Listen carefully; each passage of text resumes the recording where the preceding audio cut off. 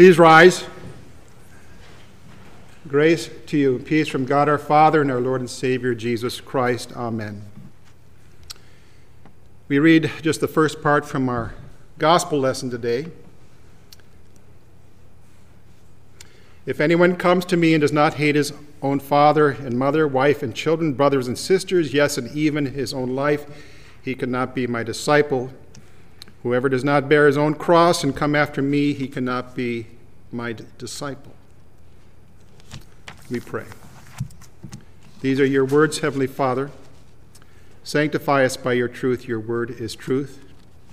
And now may the words of my mouth and the meditation of all our hearts be acceptable in your sight, O Lord, our rock and our Redeemer. Amen. Please be seated.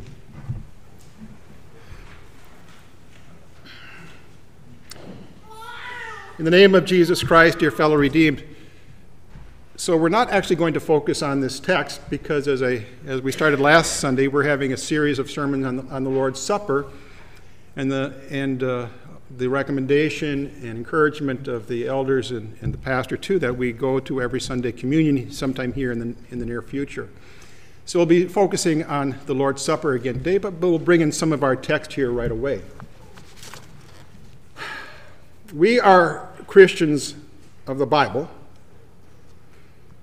and therefore the words that Jesus... Sorry, I forgot to put on my mic again. So.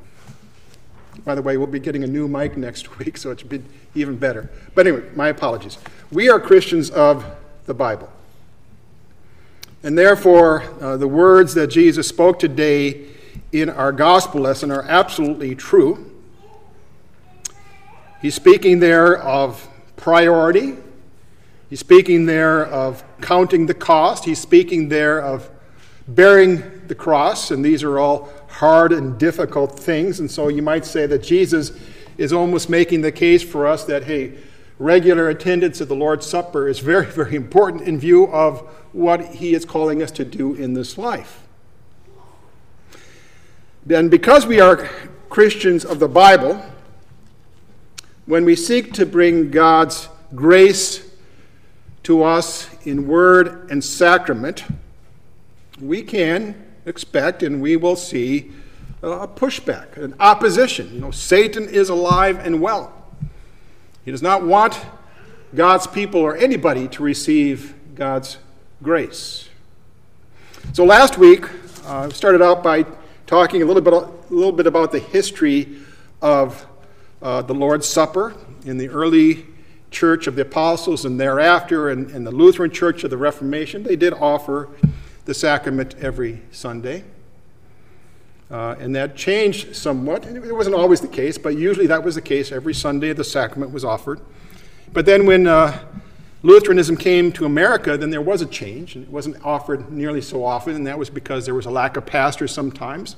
It was also because the Lutheran churches were influenced by the non-Lutheran churches around them that didn't have a high regard for the sacrament of the altar, the Lord's Supper. It's also because that when you get into doing something on a regular basis, that becomes the norm, what's expected. So there has been a change, and Lutheran churches now these days are tending to go back to offering the sacrament every Sunday. Why would we want to offer the sacrament often? And we answered that last week also by referring to the small catechism of Luther, where he talks about the benefit, forgiveness, life, and salvation. We also looked at a quote of his from the preface where he encourages regular attendance at the Lord's Supper. We looked at a quote from him in the Large Catechism, which is just a fascinating quotation, where Luther brings up our three enemies, our three powerful and deadly enemies. Sin, the flesh. In other words, we have sin. And Luther says, if you don't quite understand your sin, just grab a hold of your flesh and then read about what Paul says about the flesh in the book of Galatians. It's sinful. It's there. It's reality. And then, of course, he says the world. Just look around and see if you're in the world or not. And then realize also Satan is alive and well, and he has all these weapons pointed against you. Not just once in a while, but all the time. And so he's making the case for regular attendance at the Lord's Supper.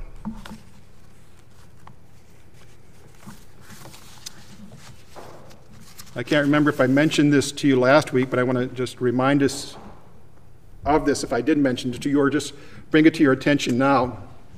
Why? Why?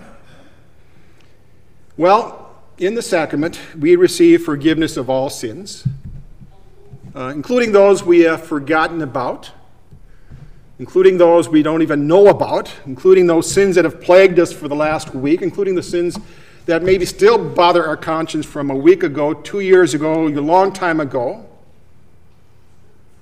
All those sins in the sacrament of the altar are forgiven. And there's no authority in heaven or on earth that can change that forgiveness we receive in the sacrament of the altar. It's there. And also, we receive the almighty presence of Christ in body and blood because Satan and his demons, they can't stand there where Christ is present. They must flee. But there's some other questions that I would like to turn our attention to this morning. Oh, one more thing too. Last week I did mention that we want to be sensitive to the length of the service here. We just don't want to totally ignore the fact that communion services often go beyond 60 minutes, and so we're a product of our culture, and so 60 minutes seems like a good round figure to stay within or close to.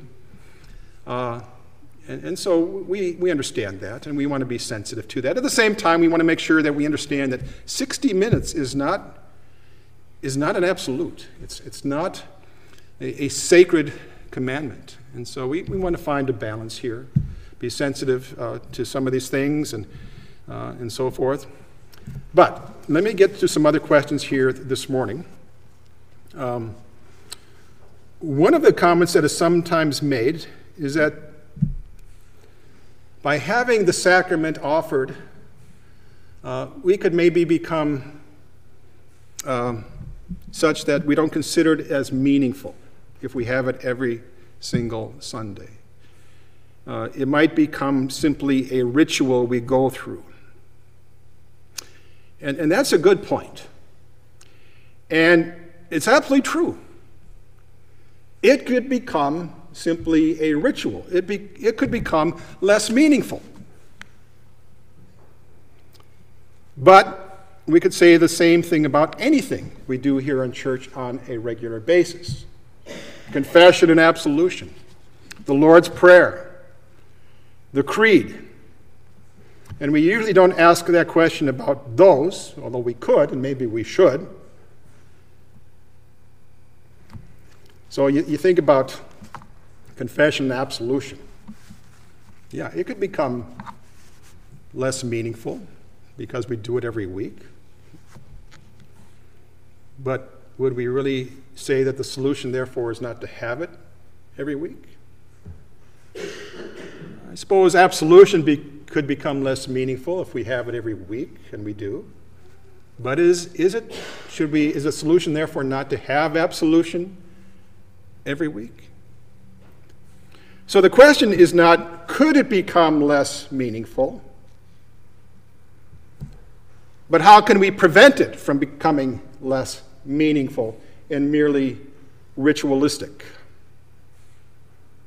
And the answer to that is twofold. One is proper preparation, and we'll take that up next. But the answer also is in the sacrament itself, what it is and what it does. In this amazing meal, in this body and blood of Christ that is offered to us,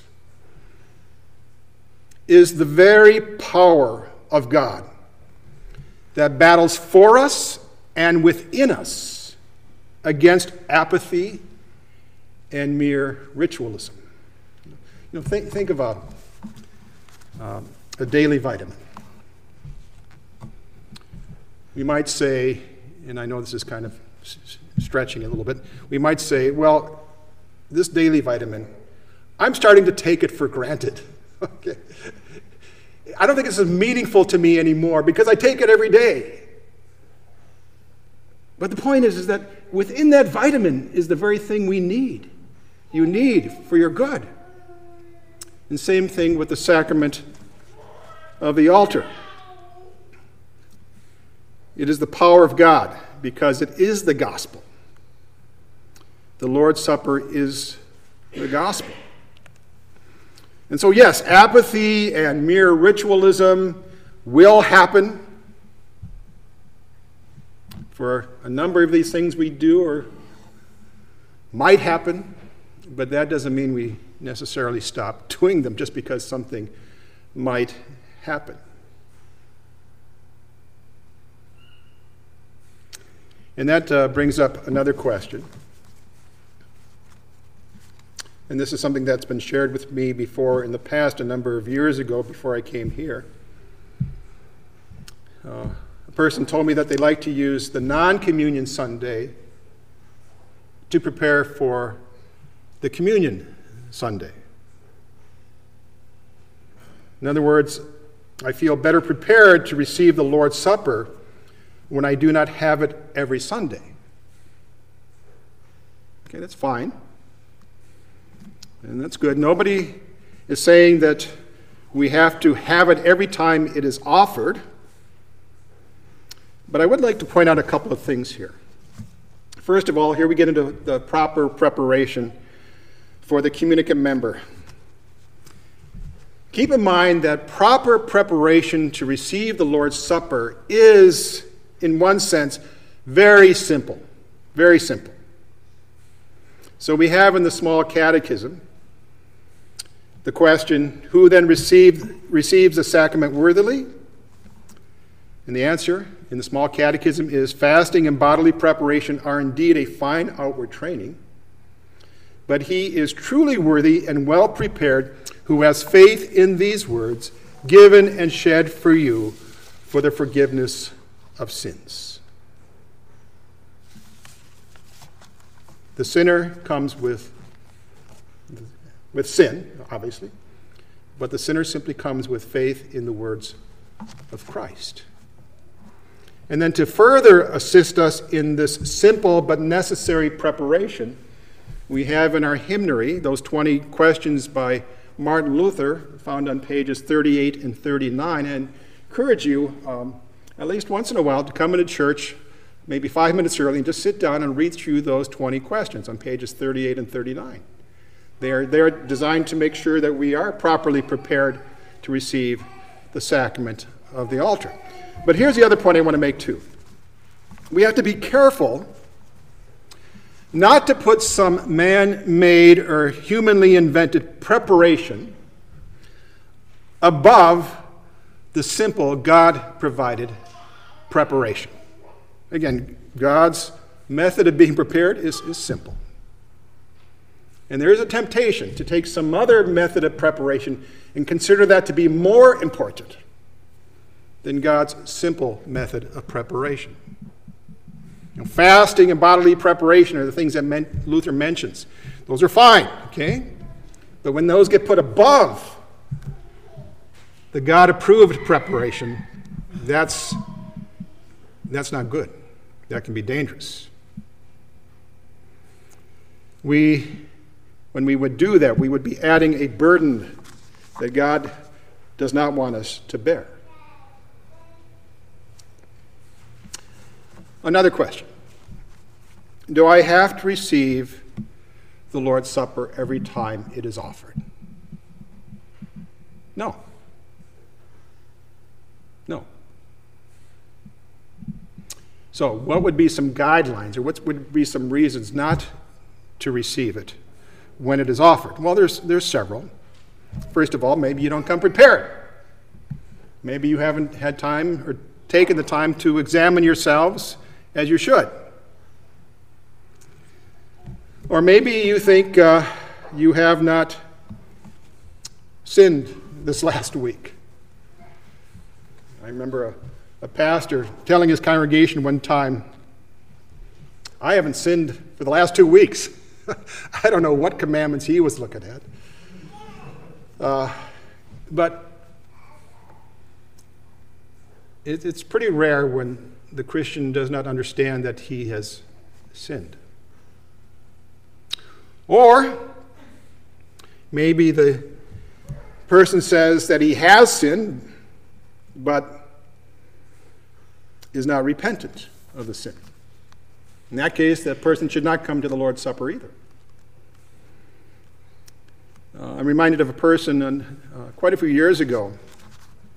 I wasn't the pastor at this worship service, but the person who was next to me or just ahead of me, I noticed was not participating in the confession of sins. And so I asked that person afterwards, why were you not confessing your sins? And this person told me, because I'm not sorry. Okay? So in that instance, that person should not come to the sacrament of the altar. That person was very honest, and good for that person, that person realized that they should not be participating in that part of the service because they weren't there, even though they should have been. Or you should not come to the Lord's Supper if you do not believe or doubt in the real presence of Christ in the sacrament. Or you should not come to the sacrament when you have sinned against your brother or sister in Christ and you haven't been reconciled. Your pastor has, I think at least on one occasion here over the last several years, not participated in the sacrament because I wanted to be reconciled first. So there are reasons not to come to the Lord's Supper. But if you know you are a sinner, you know that God hates your sin, and you hate your sin. If you are sorry and repentant over your sins, if you believe that Jesus Christ is truly present with his body and blood, and he is present with his body and blood offered to you for the forgiveness of all your sins, free of charge, then come. You will not be disappointed. You will not be unbenefited from receiving the sacrament, even if you don't feel it as much as you would like to.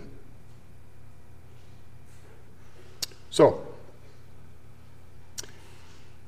those are the questions I wanted to deal with today. And next week I'll deal with some others too.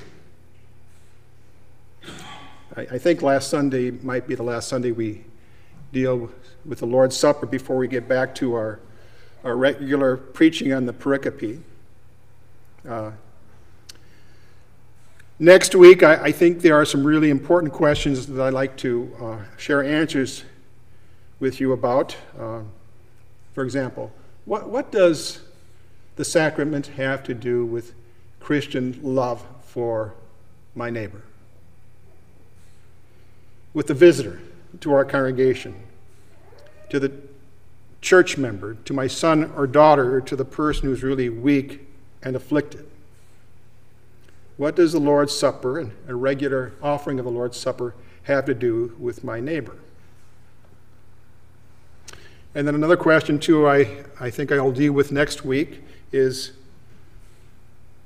there anything going on today in our world that suggests a more frequent reception of the Lord's Supper is at least a good idea? At least a good idea. So that's what we'll try to deal with next week. And today, of course, again, we do have the sacrament being offered to our members and those of our fellowship. And so we would like to see a bunch of sinners up at the altar today to receive forgiveness so that you can be strengthened in your faith and in your Christian life. Amen. Glory be to the Father, and to the Son, and to the Holy Spirit, as it was in the beginning, is now, and shall be forevermore. Amen. And now may the peace of God that surpasses all understanding keep your hearts and minds through faith in Christ Jesus. Amen.